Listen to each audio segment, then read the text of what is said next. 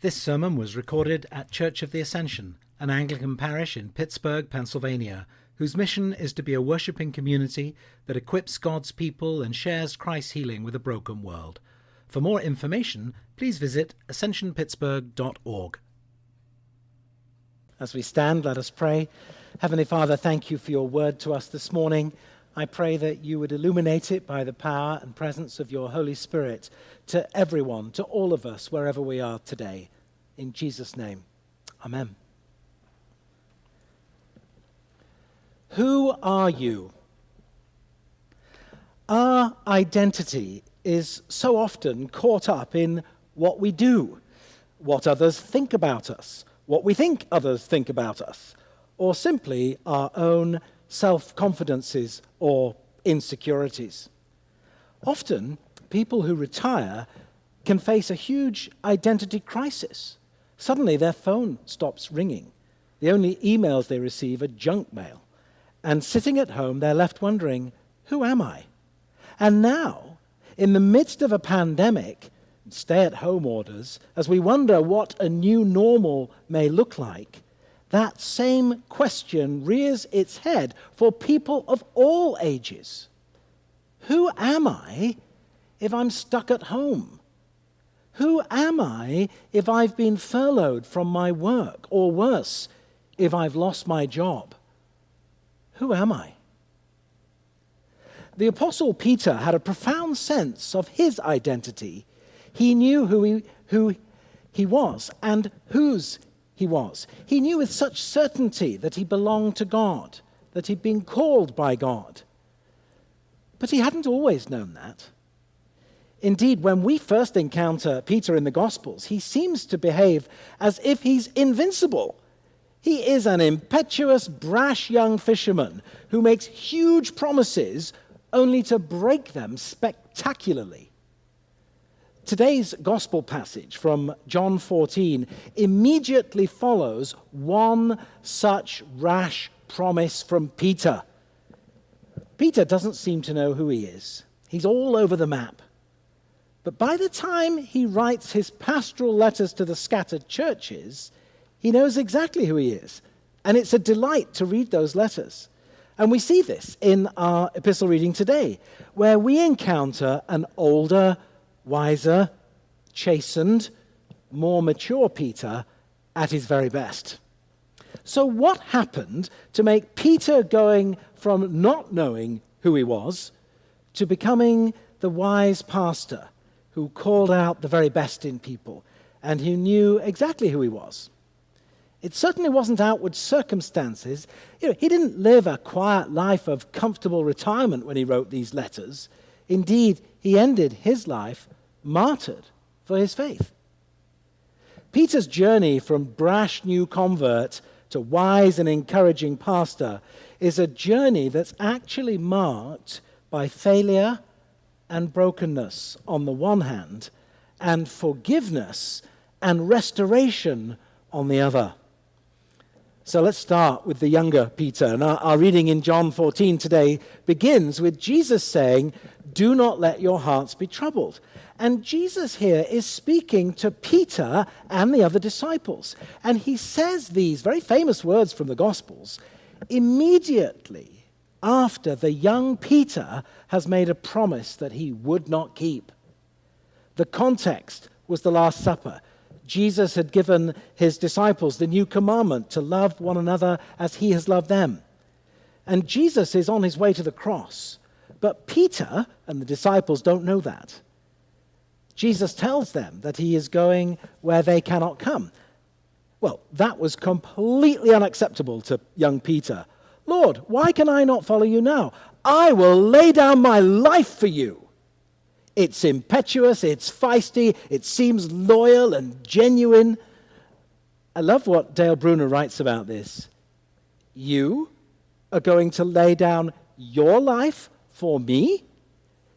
Jesus queries in what appears to be genuine astonishment. Peter, you have the whole thing upside down. We can almost hear Jesus saying, I am laying down my life for you.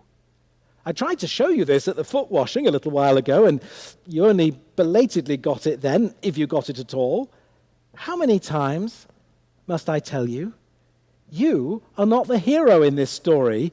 You are going to become perilously close to being the villain in it. And of course, in the scriptures, what Jesus says is to Peter, before the cock crows 3 times, you will have denied me 3 times. And then, without missing a beat, his very next words are, do not let your hearts be troubled. Well, what could be more troubling to your heart than to be told by Jesus that you're going to deny him? And yet these words of Jesus are an appeal not to give up, not to be downcast, even in the face of our own biggest failures. Jesus exhorts us to believe in God and to believe in him. And so this morning, whatever you are feeling about yourself, whether you think you are an invincible hero or a total loser, it's not about you.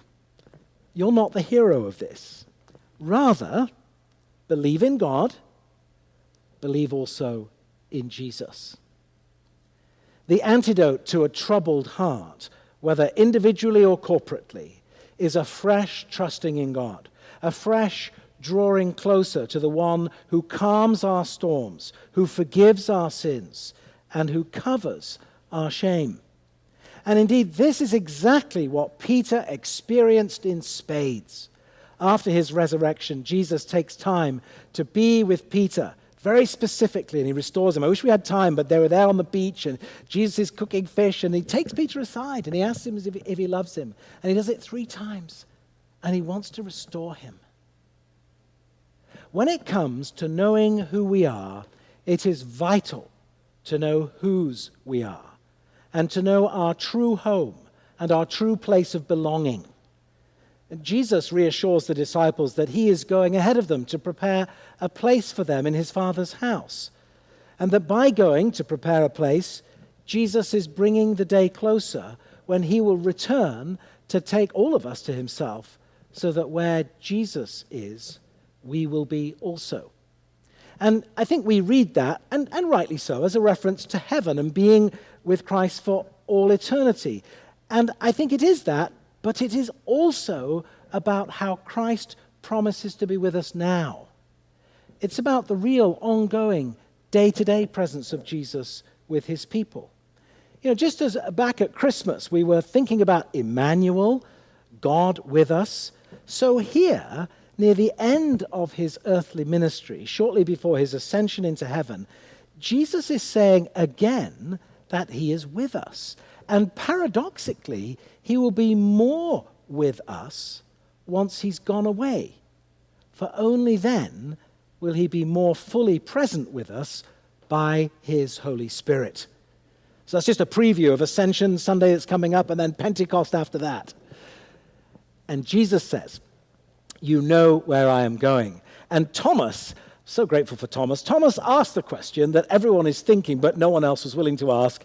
We have got no idea where you're going, Jesus, so how can we possibly know the way there? And Jesus replies, I am the way and the truth and the life. No one comes to the Father except through me.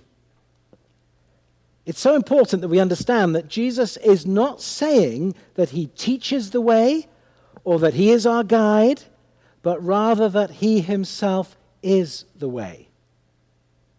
To follow Jesus is the only way to God. Now, that's not to say that no one can learn anything about God except through Jesus. No, not at all. The psalmist writes, the heavens declare the glory of God. Indeed, all truth is God's truth, and all life comes from God. But the fullness of God's truth and his life are seen in the Word made flesh, in the incarnate deity, the man who was God, Jesus. Knowing who we are and not being adrift is rooted in the knowledge of who Jesus is. The cornerstone of our faith and self-understanding is Jesus Christ, the one who is the way, the truth, and the life. I love how C.S. Lewis captures the essence of how Jesus is the way, the truth, and the life in his fictional children's book, The Silver Chair. And in that story, one of the characters, this girl Jill, has entered a strange and magical country at the top of a very high mountain. And after wandering around for some time and separated from her brother and all the rest of it, and she's very thirsty, Jill encounters a lion who is lying between her and a stream. And Jill is terrified of the lion, but she's also very thirsty. I want to read to you a brief extract because I think it's wonderful and it'll help us with this passage. "Are you not thirsty?" said the lion. "I'm dying of thirst," said Jill.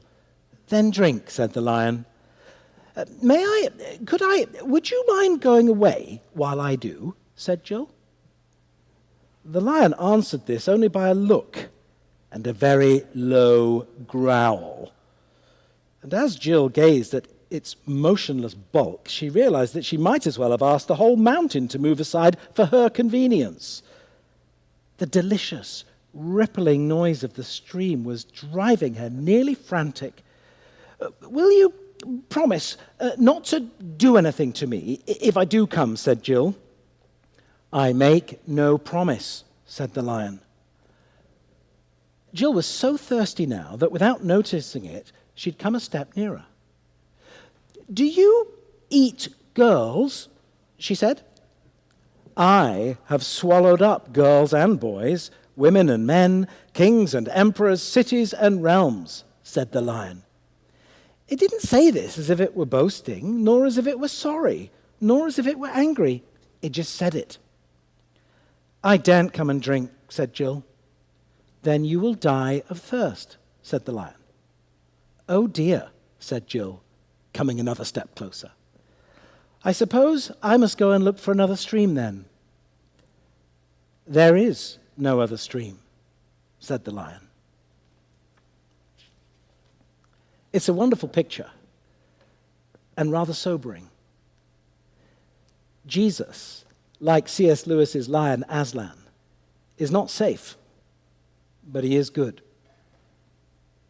There are those for whom, when following Jesus, the way, the truth, and the life comes into conflict with their own selfish desires, their preferences, their longings, their priorities, well, they decide to look for a different stream, so to speak. There's a popular saying that there are many ways up the mountain, but they all lead to the top. The trouble is, on lots of mountains that I've been on, there are indeed many paths, but many of them lead straight over precipices. There is no other stream. There is no other path. Jesus alone is the way, the truth, and the life. We might wish for a complete roadmap of the pathways of our lives, and may be frustrated not knowing how things will turn out or what the final destination may look like. But better than any roadmap is to have one whom we can follow, one whom we can trust, especially when the way is hard or we're assailed by doubts. And this one is Jesus. And it is this truth that Peter came to know and understand. It is this that totally transformed Peter. It was his experience of Jesus' mercy, forgiveness, restoration, coupled with his willingness to follow Jesus, that enabled Peter to be secure in his own identity. Peter writes to the scattered church, reminding them to come to Jesus. And his words that we see in his first letter are both amazingly lofty and pregnant with meaning and rooted in the Old Testament and theology, while at the same time being intensely practical and grounded in everyday living. Those to whom he writes are in exile. The church is scattered. And yet Peter writes to them as to those who are a sacramental community. Listen again to what he writes. This is from verses 9 and 10. "You are a chosen race, a royal priesthood, a holy nation, God's own people, Once you were not a people, but now you are God's people. Once you had not received mercy, but now you have received mercy. And these words are not grounds for arrogance or pride or thinking of themselves as better than others. No, they are a reminder to these Christians and to us that we are aliens and exiles in this world. And it's actually intensely political.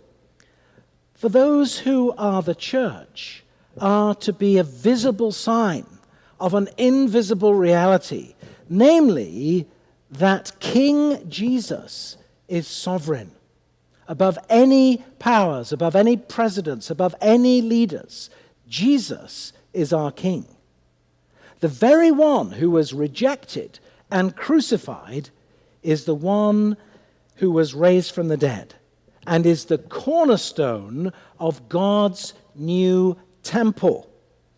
Our true identity is not our race, our nationality, our job, our wealth, our position, or our privilege. Rather, it is who we are in Christ. And Peter uses this analogy of living stones, which frankly is odd because stones aren't living things. But the point is that whereas God's people had for so long understood their identity to be focused in a place, Jerusalem, and more particularly on a particular building in that place, the temple, that is no longer the case. Our identity as Christian people, scattered, literally scattered today across Pittsburgh and across the world, is that we are part of a new temple. Not a temple of physical stones in Jerusalem, not a church of physical stones in Pittsburgh. God does not live in buildings. He dwells in a spiritual house, a house that is made out of living stones, which is being built throughout the world. God is filling the whole world with his glory. And it was from this passage that we came upon and took our slogan for our capital campaign, More Than Stones. You know, Ascension is manifestly more than these stones. Indeed, this building is currently all but closed. But the church is anything but closed. Church of the Ascension is not first and foremost a physical building made of stones. Though, of course, such a building exists. I'm standing in it, and it's a prominent landmark in this part of town. But much, much more important than that, Ascension is a building made up of living stones. That is to say, people like you, people like me. And this building is an embodied building made out of people, living stones. And that is why it is so important that we continue to worship together, even in this less than ideal way, through broadcasting a service. Because it matters. We're people. Peter reminds us in verses 4 and 5, "Come to Jesus, a living stone, though rejected by mortals, yet chosen and precious in God's sight. And, like living stones, let yourselves be built into a spiritual house, to be a holy priesthood, to offer spiritual sacrifices acceptable to God through Jesus Christ." So what are these spiritual sacrifices? They're certainly not immaterial. No, they are the sacrifices of our embodied flesh and blood lives. You may recall the words of St. Paul that the celebrant in our services often says at the invitation to Holy Communion, "I appeal to you therefore, brothers and sisters, by the mercies of God, to present" what? To present your bodies as a living sacrifice, holy and acceptable to God, which is your spiritual worship. The embodied church then grows and is built up as we keep on coming to Christ. And like newborn infants, we drink the pure spiritual milk of God's word. And as daily we follow the one who is the way, the truth, and the life. Peter began this chapter with a few examples of what this life of love and spiritual sacrifice looks. It is marked by the absence of malice and guile and insincerity, of envy and slander. And in verse 9, Peter reminds us of our true identity and purpose in life. You are a chosen race, a royal priesthood, a holy nation, God's own people. And listen to the next words.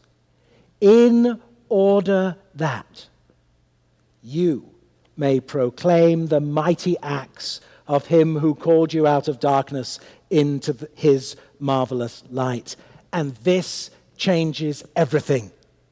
How we live, how we love reflects the true nature of who we are as God's living stones.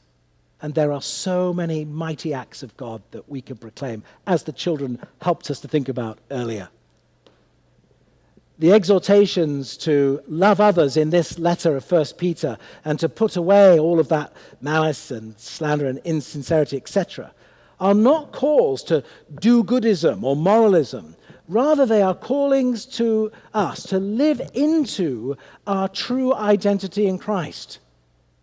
How we speak and love reflects who we are as this embodied sacramental community.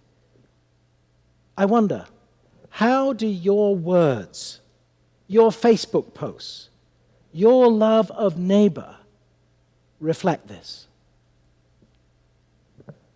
Remember that we are aliens and exiles who have been called out of darkness into the light of Christ.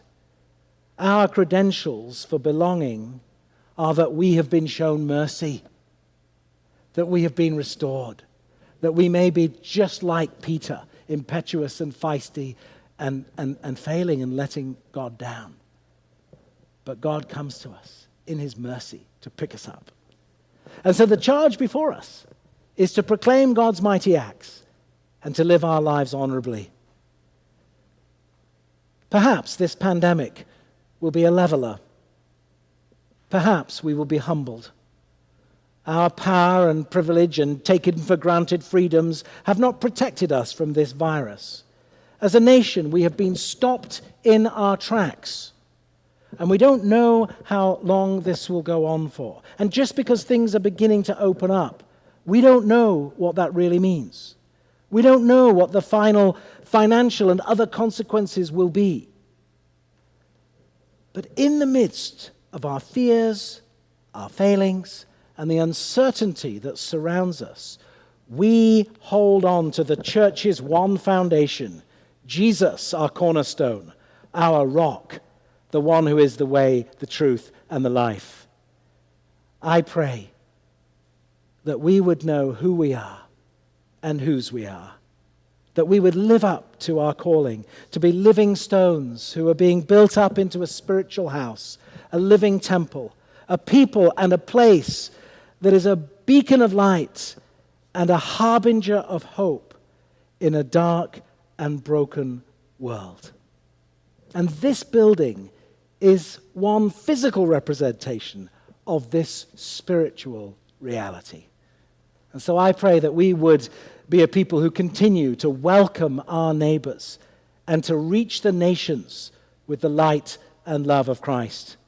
And so I exhort you, using St. Peter's words this week, to rid yourselves, therefore, of all malice and all guile, insincerity, envy, and all slander. Like newborn infants, long for the pure spiritual milk, so that you may grow into salvation. Come to Jesus, a living stone, and like living stones, let yourselves be built into a spiritual house. This is who we are. This is our identity. This is our calling. Brothers and sisters in Christ, we are God's own people in order that we may proclaim the mighty acts of God who called us out of darkness into his marvelous light. Let me finish with this question. To whom will you proclaim the mighty acts of God this week? Amen.